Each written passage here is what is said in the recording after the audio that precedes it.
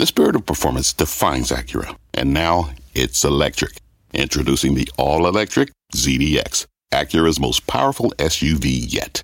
While what powers their cars may change, the energy that makes Acura never will. Crafted using the same formula that brought them electrified supercars and multiple IMSA championships, the ZDX has track-tested performance that packs an energy all its own. With a premium Bang & Olufsen sound system and up to 313-mile range on a single charge, and a Type S variant with an estimated 500 horsepower, the ZDX is everything they said electric could never be.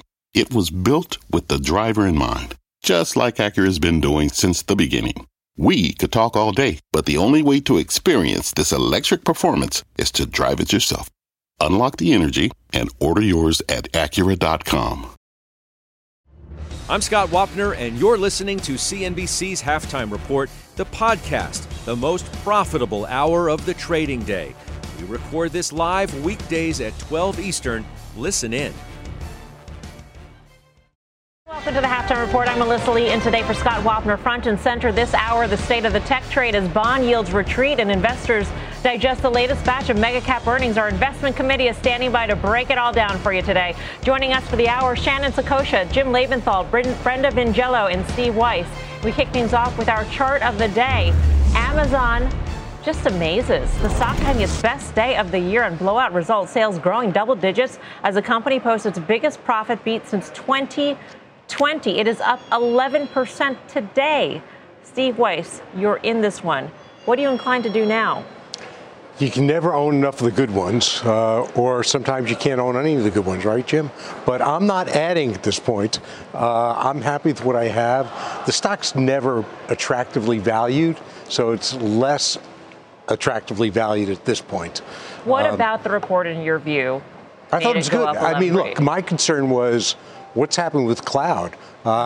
I got some good news from Google with cloud, got some decent news from Microsoft on cloud, so that took out the major risk. Less concerned about the retail business because that can always be explained away, but the bar was set pretty low across the board for Amazon. A lot of doubters. The stock's still far off its highs, so I wasn't really worried. I thought the setup was pretty good, but you know, when you look at some of these names, it's such a binary event that day. They don't act like they used to with 1 or 2% moves. I mean, they're having moves like this, which are ridiculous. Especially, right? I mean, when you compare it to the low volatility in the markets overall, to see these sort of outside moves, it's sort of surprising. But even the retail business was a bright spot here for Amazon, which was a surprise. Operational efficiency, they did see the consumers start to trade down. But overall, Brenda, I mean, this is really good news here. Yeah, I think especially on the operating margin side and the U.S. retail business, the operating margin came in 3 times better than what some expectations were. So really strong results. And I think that's what many investors in Amazon have been waiting for a long time. And here we are. We always knew there was a better earnings potential overall, given the investments they've been making over the last many years. And it was really nice to see some of that flowing through this time around. So Steve made it a point to say that you do not own this. The winner on the day, Jim Lebenthal. I told you I was going to try to be good today. But, I mean, at this point, does this look even better? Does the Amazon story look even better today than it did yesterday? Well, by definition of having beaten, yes, it does. That said, when you look at something like Amazon Web Services, the highest margin part of their business, and you look at that growth rate, it's 12%. That's great. This isn't the growth rate that we were seeing 3-4 years ago. This is a company that has a large valuation to it. So I'm not inclined to chase this right here. I'm happy for my friend Steve that he's finally investing in the market. It's been, a long time coming. I told you I'd be good today. I'm trying. I really am. But look, I also, Mel, I have to say that, and I've been saying this for a couple of weeks, that this is a market that's kind of getting ahead of itself. These are the almost the dog days of summer. Light liquidity. You can get an outsized response to something like this. I'm happy that I've raised a little cash over the next 2 weeks, but I would not use it to chase something like Amazon on a day like today. Right. We mentioned this big stock pop. I mean, a surprise, but especially given that rates are still fairly high. We've retreated on the 10-year yield, Shannon, but we're still above 4%, firmly above 4% at this point. And a high multiple stock like Amazon still has the legs to go double-digit % higher in one single session. It's amazing, Melissa. I mean, if you look at the correlation between moves in the 10-year, for instance, and last year with stock prices particularly for growth stocks, you're seeing this disconnect that obviously we didn't experience last year. And I think people should be surprised. If you think about just the gains that we've seen in Amazon year to date, good earnings report, but you compound that over what we've seen in the rate environment over the last 4 days, it's shocking to me that we're seeing such an upside move for Amazon and frankly, not more of a downside move for Apple. I would have anticipated, just given all of the shifting dynamics of what's happening in the yield curve, when you think about what's happening with the Bank of Japan, all of the different factors that are going to change the rate environment for us over the course of the next 6 months, and you're not seeing that being reflected in these stocks that have experienced so much multiple expansion already. I'm very surprised at the sharp move this morning and into the middle of the day. I mean, this time around, in terms of the yield environment, it is a little bit different because it's not just the Fed raising rates. Now we have the Bank of Japan, basically stepping away from yield curve control. We know the Treasury is going to have outsized issuance, particularly on the long end. Steve, are you concerned that higher yields will ultimately catch up with your Amazon trade? Is that a fact? I mean, when do you start factoring that in? Because there are other issues here at play, not just the Fed raising. Right. Well, there's been a tremendous disconnect between what's happened with the yield curve, right, which is inverted, and what's happened with rates overall over the last year and a half. It hasn't gotten in the way. So when you're talking about companies like Amazon that have no problem funding, if they then present, throw off cash, I'm not really concerned. I do continue to have concerns in the overall market. I have put more capital to work at prices where you get dislocation in the market. But, the economy, as we saw with the spending, with retail, with Amazon, it's sort of brushing it off, and we're going for a soft landing. I don't see rates coming down within a year. So the question is the bite on the economy just put off for a little while longer? You're seeing credit card balances go up, so it could be an issue. But overall, for big cap tech, I just don't see it as an issue at all. I don't think it ever should be, because they have so much cash in the balance sheet. They can fund so easily.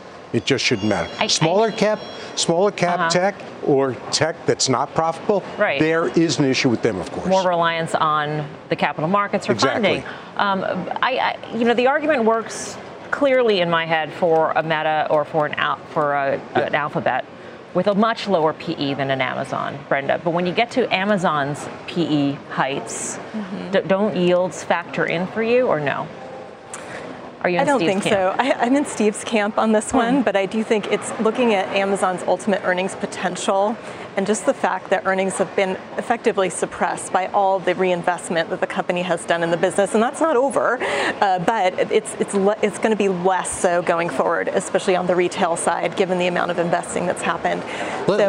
I'm sorry. Go ahead. So I don't think that I wouldn't throw Amazon into the camp of being one that's going to be, significantly impacted by the move in rates, but I will say this whole group was significantly impacted by the move in rates last year. And so as we've come closer to the end of the interest rate hiking cycle, which I think is near, we've seen this rebound in anticipation of that.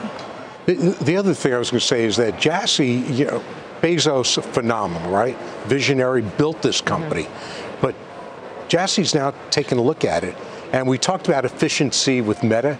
Efficiency is really taking place here, right? He's taking a hatchet to it. He's very conscious of the cost. He's very conscious of the strategic disbursement of capital to various divisions, right? They're rationalizing some of the businesses. They're growing others. So he is the person to do this, and he sets expectations low. If you listen to every interview he gave since last quarter, you would have said, they're really going to miss. Right? So he knows how to manage the street. He knows how to manage the businesses. So I think keep going. But I'm not buying here. It's expensive. I had to hold my nose when I bought it the first time, even much lower. On this rate thing, because I think this is important. Why are rates going higher? I mean, it could be because inflation is not coming down. I don't think that's what it is at all. I think this is just the long end of the curve catching up with the fact that this economy is a lot stronger than anybody has given credit for a long time. That's a situation that's being reflected in Amazon. In what you guys are saying about the retail sales, it's being reflected there. So I don't think that Amazon or even Meta or these tech stocks are where the issue is as rates continue to go higher.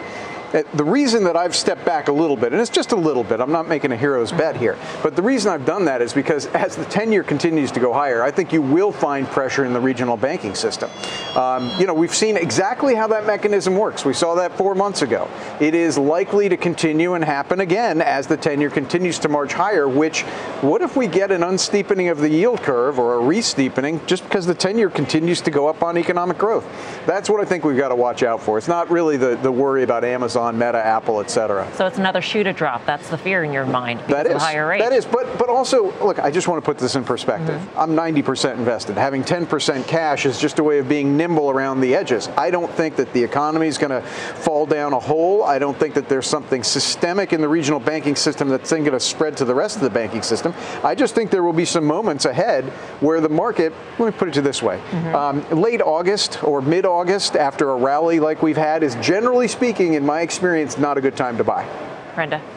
Yeah, I agree with much of what Jim just said, but I think when we look at what's happening with the broader economy, things are really healthy. But the one area that I think we could start to see some weakness is with small and medium-sized businesses and their access to credit, which is not as available anymore through the traditional banking system. And so a lot of them are looking to private lenders where rates are much higher. And so I just look at that and I think it's probably not sustainable for a lot of those smaller businesses. And if rates stay higher for longer, that's going to hurt. But Wall Street firms are now saying no landing. Now they're all on the other side of the boat all of a sudden, Shannon. I mean, we went from January where everybody was thinking that there would be some sort of recession sometime this year. Never happened, never happened, never happened. And boom, we get Bank of America saying soft landing, no recession. The Fed's own economists saying no recession. They're not forecasting that anymore. How does that factor in? Because this is a real change in consensus thinking. It also goes along with consensus switching from we are in for some sort of a sell-off to, you know what, we're going to join the bandwagon and start raising our price targets for the S&P 500 going into year end. Right, raising price targets going into year end. Let's think about the Fed's own phrase, long and variable lags. If we don't have a recession, then what is going to happen that is going to catalyze the Fed to cut rates? So what you also saw in the Bank of America note is you saw them pushing out the timeline for rate cuts. And I think the one thing that we have really talked about in terms of a soft landing is that you get a mild recession, which creates a foundation and cover for the Fed to start cutting rates. We don't get a recession, Melissa, we're not going to see rate cuts until at least late 2024. Is that factored in terms of the multiples that we're seeing in the market today? Also, what does that mean for more value cyclical sectors, which have underperformed in the first half of this year? We'll talk about energy, I'm sure. But what does that mean? Should there be a re-emphasis, if you will, on some of these stocks that benefit from a secular tailwind, from a no recession environment? And should there be another lens cast upon those that are trading at high multiples because we're not going to see those rate cuts as soon as we thought we were going to? I love what you just said, Shannon. I think you're pulling your punch. I'm going to say what I want to say. Maybe you want to say it. Melissa, give me a little rope to hang myself here, okay? When we talk about... I'll give you a lot of rope if you'll do that. I'm sure you'd love that. Look, when you talk about the analyst community, I mean, it's like watching a pack of dogs at a dog park running from one side of the park to the other, and I can't stand it. I did a little diatribe a couple of days ago with Frank Holland. Sorry, now you're here, you get this. You know, the beginning of this year, all of them were predicting a recession. Yeah. I mean, there were people coming on the show saying 100% probability in their model of a recession. I got to tell you, anybody that comes to me and predicts the future with 100% certainty gets tossed out the door. I have no time for that whatsoever. In February, we got all that data coming in, Melissa, that was fabulous. 500,000 jobs created in the month of January? Everybody goes no landing, all right? So everybody's going this way. Then all the analysts go this way. Then you had Silicon Valley Bank. They go this way. We're going to have a recession. The sluice and credit contraction. We're definitely definitely having a recession. Now, since the May labor report and the last 2 months of good data, they're back on the no landing track. It's like, I don't want to follow dogs rushing from one side of the park to the other. Make your analysis. In my analysis, this has been a much stronger economy than anybody has given credit for. And stick with your analysis until the facts change. The facts have not changed in the whole time that I've said that. This is a strong economy that will withstand not only high rates, but higher rates for longer. Let's move to Apple. Because we have Amazon on one hand, and then you have Apple on the other hand, which is moving lower after its latest report. You own this one, Jim. What is the tail of the market? Is it more Amazon or is it more Apple? Well, it's a good question, and it's not determinant, because one thing that I don't think many people saw going into today is that there would be a bifurcation. I mean, I don't know many people who've been calling for the FANG to sort of disintegrate, one go one way, another go the other way, but you are seeing that you can have the biggest market cap company in the world go down and the market goes up, and that's really important. For everybody who says that Apple has to lead this thing, categorically it's not true. It's jobs. That's what's determining the market today. It was the payroll report. Yeah. You had a Goldilocks report. That's what mattered. Apple didn't matter. Nobody really expected them to blow it out. This is not the quarter that they blow it out. Apple is, if it weren't Apple and had the same fundamentals, the stock would be trading at a 15 multiple, not a 30 multiple. It would have been down 20% today, not down a couple percent. The premium in Apple exists because of what? Because a couple things. It exists because it's a cash cow. Okay. It exists because it's very active in buying back its stock, almost $20 billion. Mm-hmm. It exists because it's a global brand, and it exists because it's the market stock. That's why it exists. On days like today, it'll diverge from the market when you get economic news, but otherwise, for those reasons. So it's just solid. It's just not the record high installed base, right. Growth in services revenue. The mix shift is going to improve in the third quarter. And it's fairly predictable. You're going into an upgrade cycle with the 15 and new products. Yeah, we've seen that. Those are old news, right? You China's a bright spot. It'd be by almost $2 billion in revenue. China could be a bright spot. It could be a negative spot. India is the brighter spot right now for Apple. So, yeah, it's just that. And, you wouldn't buy. I'm telling you, if all the fundamentals were the same, but if it weren't Apple as part of the consciousness of the investors and particularly retail, it wouldn't be where it is. Just no chance. I agree with him, which is a rare occasion. You left one thing out. Wait. Mark the calendar. Yeah, no, August 4th, 12:16. Yeah, Eastern time. It's in the summer, and maybe right. not that many people are watching. The revenues and it. earnings have been punked for a couple of years. So let's go on that for a second. It's got a 30 times multiple, and the analyst community sees long-term growth rate and earnings per share of 9.9%. And that's not dissuaded by the report last night. So you've got a PEG ratio of 3.0. That doesn't mean this is a terrible stock. In fact, one of the things you left out is it's weighting in indices so that any passive investor is automatically buying shares. That's promoting it as well. But, what if, I've been saying this for some time, what if Apple just goes up at or slightly below the market rate? What if it goes up 7-8% a year for the next 3-5 years? People are going to be disappointed in that. But what they should be doing right now is preparing for that, recognizing you don't get 30% per annum returns like you have in Apple for 10 years. You don't see that continuing. You got to look elsewhere outside of tech for better returns. Would you rather? I feel like this is a 5 o'clock thing. It sort of is. It sort of is. But at this point, Brenda, if you had fresh money right now, which one would you choose? Would you choose Apple, which would be on track for its fourth straight quarterly decline in revenues, if the guide comes through for the current quarter? Yep. Or Amazon, which does show growth, but a higher multiple?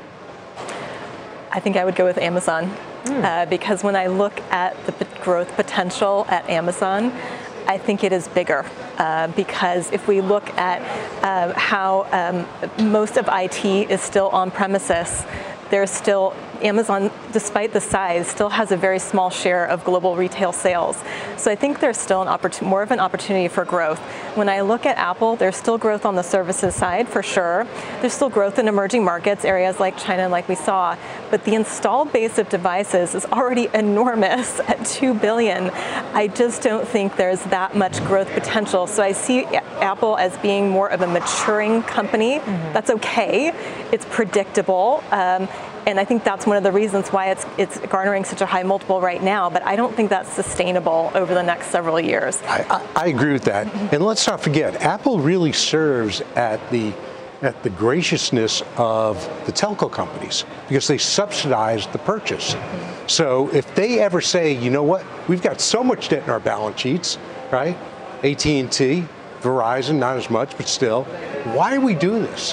Why are we subsidizing this? You know, and when we could pay down our balance sheets and pay down our debt and get a higher multiple. So that day may come at some point. If it does, then who's going to upgrade? The upgrade cycles have already been lengthened. You know, Apple's a fine company. You know, Tim Cook's good CEO, not the best, you know, but a good one. But, you know, what's their new product? So what's going to recharge and really drive sales? It's not going to be those goggles, right? They're out for a year and they're $3,000. Who's going to buy them? And that's becoming a commodity product anyway. Right. So Apple's going to do fine. It's predictable, et cetera, as Brenda said. But the growth, only 25% of data is in the cloud at this point. And you're going to increase the need for cloud exponentially with AI, with the additional computing power. So they're going to be a major beneficiary of that. So I agree with the Amazon. Apple does have some levers, Shannon. I'm wondering, you know, in this sort of economic environment, in this sort of rising rate environment, if maybe Apple is better, a company like an Apple is better positioned. It still hasn't really leaned on the operational efficiency lever too much because it hasn't done any layoffs, whereas Amazon has. That is, in Tim Cook's words, the last resort. So they could pull the lever there. And also, they don't play up AI as Amazon does. Every other company that plays up AI, all of a sudden, multiple expansion, boom, it happens like magic.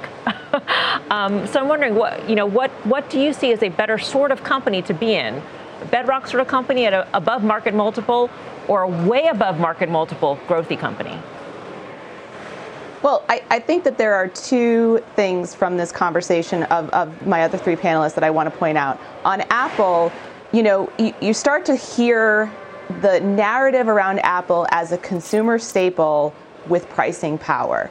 And I think that is really why you're getting the multiple and the compared with the growth rate that you see, is because people do feel that it is morphing into more of a staple than discretionary, but they have incredible pricing power. They're already talking about what does the 15 Pro price look like. It's definitely going to be higher because there was so much demand for the 14 Pro that they couldn't even meet that demand. And so I do think that there are levers that they can potentially pull, but I think that one of the things that you really need to think about is this as inelastic from a demand perspective as people perceive it to be?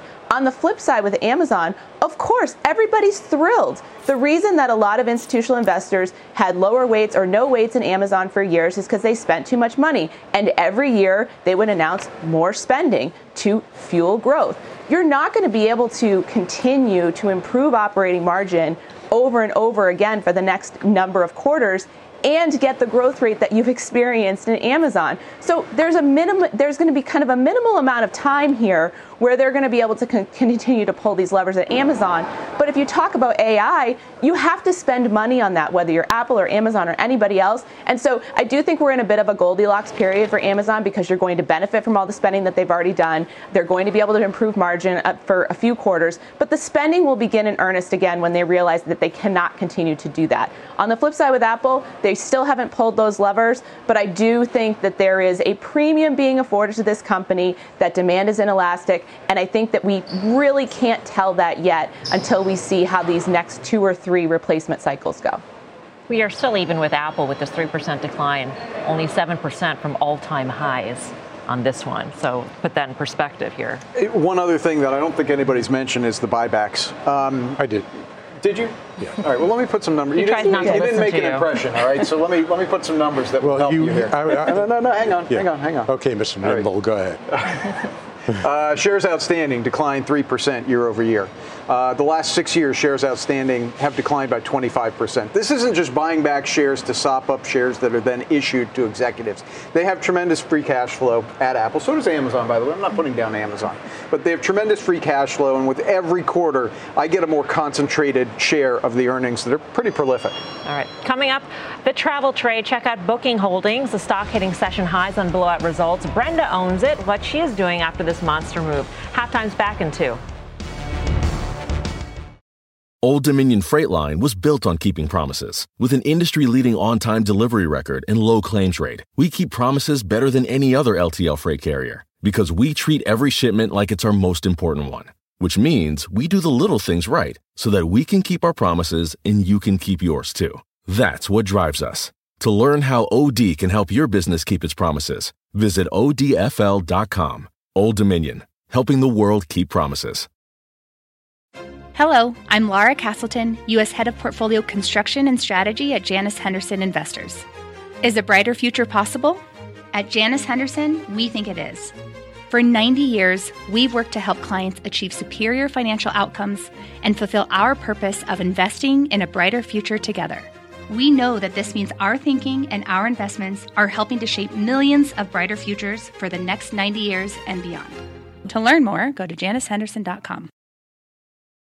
Welcome back to the Halftime Report. Shares of Booking Holdings hitting a new 52-week high. The company's CEO telling CNBC earlier today he does not see any signs of travel demand slowing. Brenda, you own it, 9% gain here. What do you do?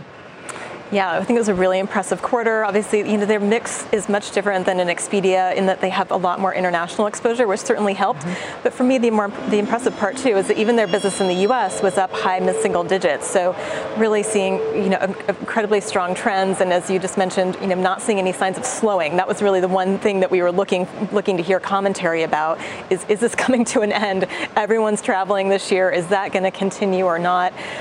So we're sticking with our position here. Certainly happy to see the price move today, but I think as we look forward, we may consider taking a little trim here. I think this is a market where you have to be disciplined and trim when you're given the golden opportunity to do so. We're not doing it yet with this name, but I think going forward, we're going to be taking a look at doing some of that. You mentioned international. Global nights booked were up 20% year on year, and that was double what analysts were expecting. Expedia was a disaster. So how do you sort of Brendan mentioned the more exposure internationally really benefited Booking here. We saw good results out of Marriott, Hilton, Airbnb, a lot of the airlines, except for the ones that are more domestically oriented ones. Casinos. Mm-hmm. You asked, what about Expedia? I can't answer it. That's more an outlier. I'm sorry, that's on them. I don't own the stock, but everybody else, like literally everybody else in the sector, is doing really well. I do think we have to respect where we are in the calendar, right? We're at the end of summer, last month of summer. This is a big travel month. Mm-hmm. And you usually expect after kids go back to school that it kind of drops off a little bit, but that probably is not going to be for long. We've got a strong labor market. You're going to get into the holiday season. People are going to start traveling again. It's hard to see this economy falling that sharply off in such a short period of time. So you may, to the point you were making, Brenda, about trimming at some point in time, that may come sooner than you think, just as we get past the summer and people say, oh, things are weakening. It's not going to weaken for long, not with this economy and the holidays coming up. And you mentioned international, which still has a lot more to go. Yeah. I'm not really sure. I mean, you would expect, like United Airlines, based on the bookings report, to be moving up a lot more today, but it's basically flat.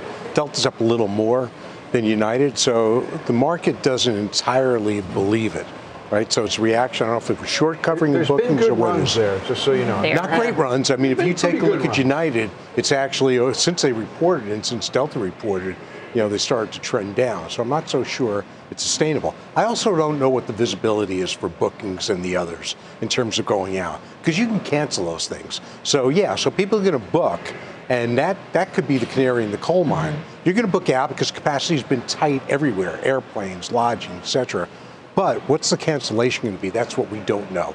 Right. I think with Jim, it's not going to be huge, but it's sort of on the margin. Yeah, obviously key to this, too, is going to be the strength of the consumer and the business traveler. You mentioned that, traveling by families and individuals go down, but business travel should theoretically go up come fall. back from the off, back to the office and ready to go. One point to this: we know there's a new demographic in terms of travel. The bleisure, it's called, right? It's business and leisure. It's business and leisure crammed together, right? You go on a business. No, this is an actual term. All right. This is where people go on a business trip, but they extend a couple of days to explore whatever. They're in LA, they go up to Malibu, whatever. The airlines are actually catering to this by creating, and we all see this if you fly, right? This sort of middle class between economy and business, economy plus, whatever it is. That's where they're getting a little more than economy, but they're still appealing to the quasi-leisure traveler who's going out there, maybe not fully on business. Traveler. I didn't just make that up. It sounds like you did. It doesn't really sound like a very catchy kind of term. Because you're not creative enough. But I would say in terms of the business travel coming back in September, I don't know if that does. Work from home, which really affected business travel as well. Because if you work from home, you don't really want to go out and get dressed up, put your Pete shirt on, and go out and meet customers, clients, etc. in the city. You want to stay where you are. So it's had some impact there, and we've already been through that fire hose effect of travel coming back. So if you had to see customers because you haven't been there for a couple of years during the pandemic, chances are you've already done it. So I think you'll see a much more even travel policy. I think the Pete shirt is nice. Some people, they could carry it off. Yes. Let's get to the headlines with Pippa Stevens. Pippa. Hey, Melissa. An appeals court is allowing a rule restricting asylum at the southern border to stay in place. It's a win for the Biden administration. Confirms people can't be granted asylum unless they first seek protection in a country they're traveling through on their way to the U.S. There are exceptions, and it doesn't apply to children traveling alone. Brian Kohberger is charged with stabbing to death 4 University of Idaho students. Now, in a motion filed with the court, he's offering an alibi for the night of the murders. His defense attorney wrote he had a habit of going for drives alone and was doing just that in the early morning hours of November 13th when the murders took place.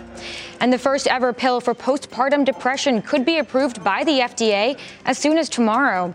In a pair of clinical trials, women who experienced severe depression saw improvement in symptoms including anxiety, low energy, and trouble sleeping. The only current available option is an injection that requires a hospital stay. Melissa, back to you. Pippa, thanks. Pippa Stevens. Coming up, energy set to close out the week on top. The committee debates the best way to play the sector. That's next on the Halftime Report. B2B selling is tougher than ever, and we feel your pain. If you're struggling to close deals, consider giving LinkedIn Sales Navigator a shot. This sales intelligence platform helps professionals like you engage high-value customers, drive higher revenue, and increase sales performance. Sales Navigator also guides you in targeting the right buyers, highlights key signals such as job changes or which accounts you should prioritize, and uncovers hidden hot prospects so you can find those buyers that are most likely to convert. Fueled by LinkedIn's 1 billion member platform, Sales Navigator gives you the most up-to-date first-party data, enabling you to unlock conversations with the people that matter. Right now, you can try LinkedIn Sales Navigator and get a 60-day free trial at linkedin.com/halftime report. That is linkedin.com/halftime report for a 60-day free trial. Let LinkedIn Sales Navigator help you sell like a superstar today. Just go to linkedin.com/halftime report and get started. Welcome back to the Halftime Report. Energy is this week's leading sector as crude oil tries to notch its 6th straight week of gains. Brenda, you do have some exposure, Chevron and Cheniere, and over in solar, you've got the microinverter play Enphase. But what do you see here for energy? Yeah, I mean, this is a group that really has gone sideways for a while, and our criticism over the last year was really, back in 2022, we had a period where there was a huge benefit from higher oil prices, but there wasn't a lot of additional production coming online.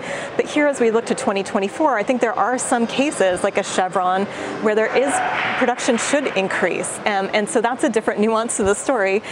So I do think that there are some opportunities here. It's not a huge focus of ours, but I do think it's worth having some exposure to the group.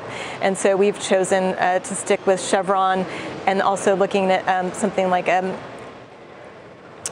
Cheniere, where there's still a great story for liquefied natural gas and overall growing demand and also growing production from Cheniere. So I think there are some opportunities within the group. Shannon, do you like energy? I think energy is challenged, in this first half of the year, Melissa, by, again, these concerns about recession. I think over the course of the last, month or so, what we've seen is the return or re-acknowledgement, if you will, of the fact that we do have a longer-term supply issue in the energy market. And this is creating a lot of the volatility that we're seeing in energy prices, is that, we flip-flop back from, it's a recession, so the demand will be lower, to, wait a minute, but if we don't have that decline in demand that's really being priced into the market, where is this going to come from, especially with, at this point, Russia is actually seeming to adhere to some of the promises that it made to its OPEC Plus partners. We saw the Saudis continuing to limit supply from their end. And so I think structurally, if this idea that we're not going to have a recession really starts to take hold in the market, that could have a counter effect on inflation, and that energy prices rise. And that could put the Fed in a really unique and perhaps difficult position as we go into the first half of next year. You're also in Cheniere, but you've also got another major, Exxon. And also the highest beta exposure in oil that you can possibly get, which is Transocean. So I'm overweight energy, and I think that was a great analysis both by Brenda and by Shannon. What Shannon was talking about is really where the commodity prices are going, and they're going back and forth based on these recession fears. To the point, Brenda, that you made, you're right. Like something like ExxonMobil has gone absolutely nowhere this year. But if you look at the 3-year return, its average 3-year return is 45%. This is a classic case of there's been a tremendous bull run. The energy stocks, independent of what the commodities are doing, needed to consolidate. It's a heck of a consolidation. But if you just look at where oil is, and natural gas is still low, but probably going to go higher as we get into the winter months, there's a lot of reasons, fundamental reasons, to think that the next leg in energy stocks is higher. We've got to refill the Strategic Petroleum Reserve. I mean, the administration totally missed it when oil was below $70 a barrel. They're not the best traders. Yeah, you said it. You've got Saudi Arabia talking about more cuts. Heaven help the energy markets if China actually does stimulate more. So there's a lot of reasons to expect the commodity prices are going to at least stay at this level. And again, the energy stocks themselves have just been in a consolidation phase. I think the next move is sharply higher. All right, straight ahead, playing catch up, one area of the market nearly doubling the performance of the S&P 500 in just the last month. We will debate if you should be looking to buy into this space. Halftime, be right back. Welcome back to the Halftime Report. The emerging market ETF far outpacing the S&P 500 over the past month. Our Seema Modi joins us now to break down this move. Seema. And Melissa, the rebound in Chinese tech stocks, that's what's really fueling emerging markets. The iShares KWEB ETF, which houses China's big tech stocks, up about 12% in the past month, on pace for its best month since January. The key catalyst, rising expectations that Beijing will unload key stimulus measures that will prop up the country's slowing economy. Wall Street, though, remains more cautious. Evercore ISI strategists telling CNBC they're waiting for a pullback before getting in, and they expect that opportunity to present itself in October, right around the time concrete announcements on stimulus are expected to be revealed. Those comments coinciding with new data, which shows fund managers remain extremely selective on where they're putting money to work across the world, underweight China, and becoming less bearish on Brazil, which, by the way, just kicked off its easing cycle this week with a dovish 50 basis point rate cut and more expected in the coming months. Melissa? Seema, thanks. Seema Modi. Steve, you have been getting more bullish on two China stocks in particular. Yes, Baba and Baidu, particularly Baba, which is about 9 times earnings. Look, I've been on record, as I've been reminded by indirectly by many trolls, because I'm not on Twitter anymore, that I've said I'd never buy Chinese stock, et cetera, and actually made quite a bit of money shorting Baba from 250 to roughly 150. But you know what? Never has a price when you're an investor, and it pays not to be married to all your biases, different than disciplines, which you have to be married to. And China is saying, basically, with 25% youth unemployment, it's really 21%. We know it's a lot more than that because they don't accurately report numbers. They have a problem. And the problem is that they've seen capital outflows. It's not the same amount of inflows, that their economy is stagnant, disinflationary. So they've got to do what we would do, no different. They've got to stimulate and really, really stimulate. And they said that was settling the Ant IPO issue, right? With bringing back Joe Tsai to run Baba. So all it's in place. They need massive liquidity to reverse their economy, and that's what you're going to see. Baba, the reason why it's a bigger position than Baidu, which is relatively small, is because they have lots of levers. They're gonna parcel out. They're gonna spin out their retail, their hard retail, right? Their concrete retail. They'll spin out cloud. Okay, cloud here still has lots of room to grow, as Brenda mentioned. Think about there. So that's why I like it. Can I ask you a question? If China's stimulus doesn't come, because we've been expecting some sort of massive stimulus plan, and they've been little bits and pieces here and there, slowly, not this one big giant package, which is what we've seen in the past. Right. But if it continues to be drips and drabs, is the Baba story good enough? Because they made up with the Chinese government. There is a path to unlocking the value for the different parts with various spin-offs to make that a buy. It is because of the value of the assets. So if you do some of the parts, you've got a very, very cheap stock. So that's why I said it's a bigger position. It shouldn't be at 9 times earnings now. I'm not, ignorant of the risk with Taiwan.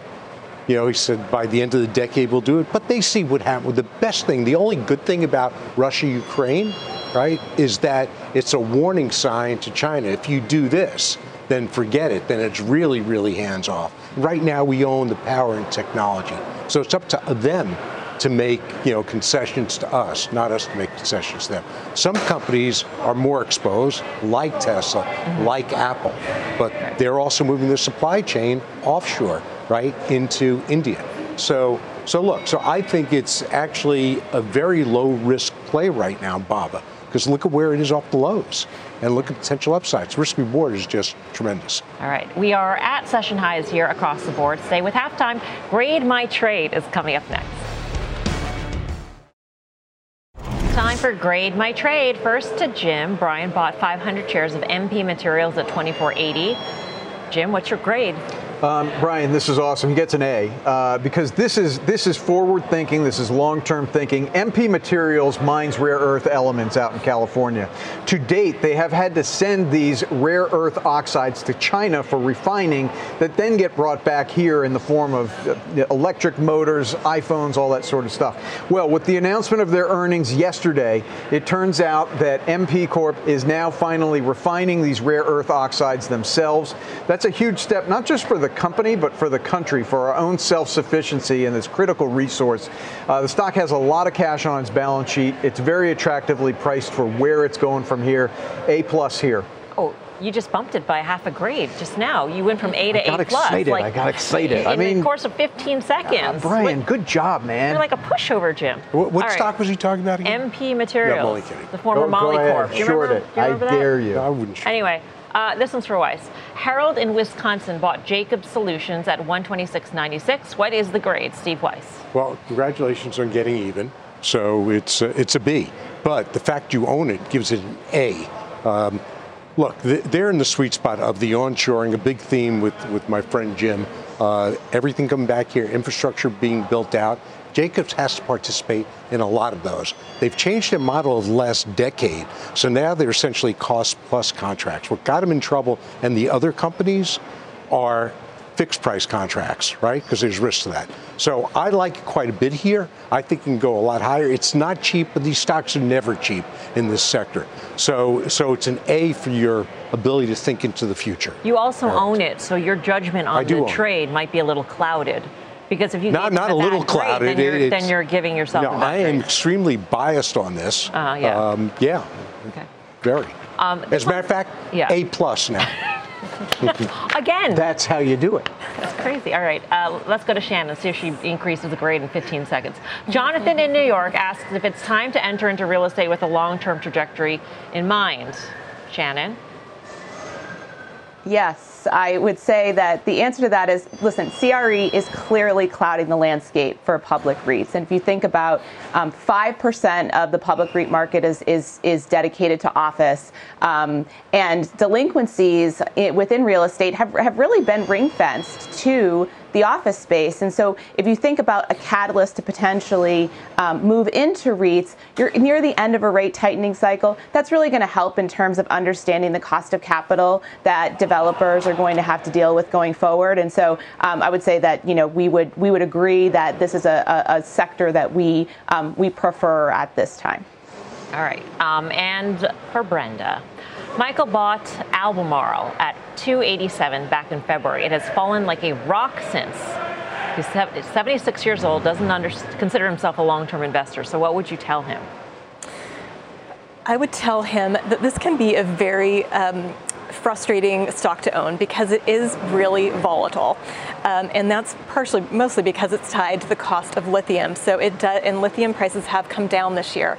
But I think there is still a very compelling long-term case for lithium prices where we should even see the market start to tighten with supply as early as later this coming year. So I think by 2030, we're looking for a tripling in demand for lithium just based on this energy transition that we're seeing. And that's only going to continue. So I think it's worth sticking with, even though it's very volatile, but I would hang in there at this price. Is there a grade? I would give a C. I would give it a C. A little early, but I think you don't want to make that a D or an F by unloading it when it's down and out, because I do think that there is a longer term story here that's likely to play out over the next several months. Mel, if you picked the most difficult grader on this panel today, who would you have picked? Not Brenda, right? No. Yeah. I would have picked you. Right. And you still gave the guy an A+. I did. Yeah. Up from an A. Right, exactly, in the span of 15 seconds. Yeah, exactly. I mean, if there were a higher grade, since he agreed with me, I would have given it to him. A++? Right, if we had a different scale. Yeah. All right, final trades coming up. Back here on the Halftime Report, but remember to join me tonight, 5 Eastern Time, for Fast Money, followed by Options Action. Then at 6, tune in for a CNBC special, Taking Stock with Mike Santoli and the one and only Joshua Brown of Halftime fame. All right, we've got a jam-packed week ahead with more earnings plus CPI and PPI. So, Shannon, what are you looking at, and what's the setup here? Well, for next week, I think we have to think about the consumer. The consumer is strong, but not everybody's benefiting from that. So we've got Paramount and Disney next week. What's going to pull Disney out of the doghouse? Certainly not less domestic travel and a writer's strike and, some changes in our behavior. So I think that there's going to be a lot of emphasis on Disney next week, but I think we look at a Paramount as well and try to determine if these stocks have opportunities given the shift in consumer behavior we've seen over the last 18 months. We've weathered through a lot, though, this week with big cap tech earnings and then also a 4% plus yield on the 10-year. So we've gotten through a lot. Time for the final trades. Steve Weiss, kick it off. I'm going to go with Baba. Yeah. For all the reasons I said, and really just to aggravate the trolls a little more. I think it's compelling here, though, seriously.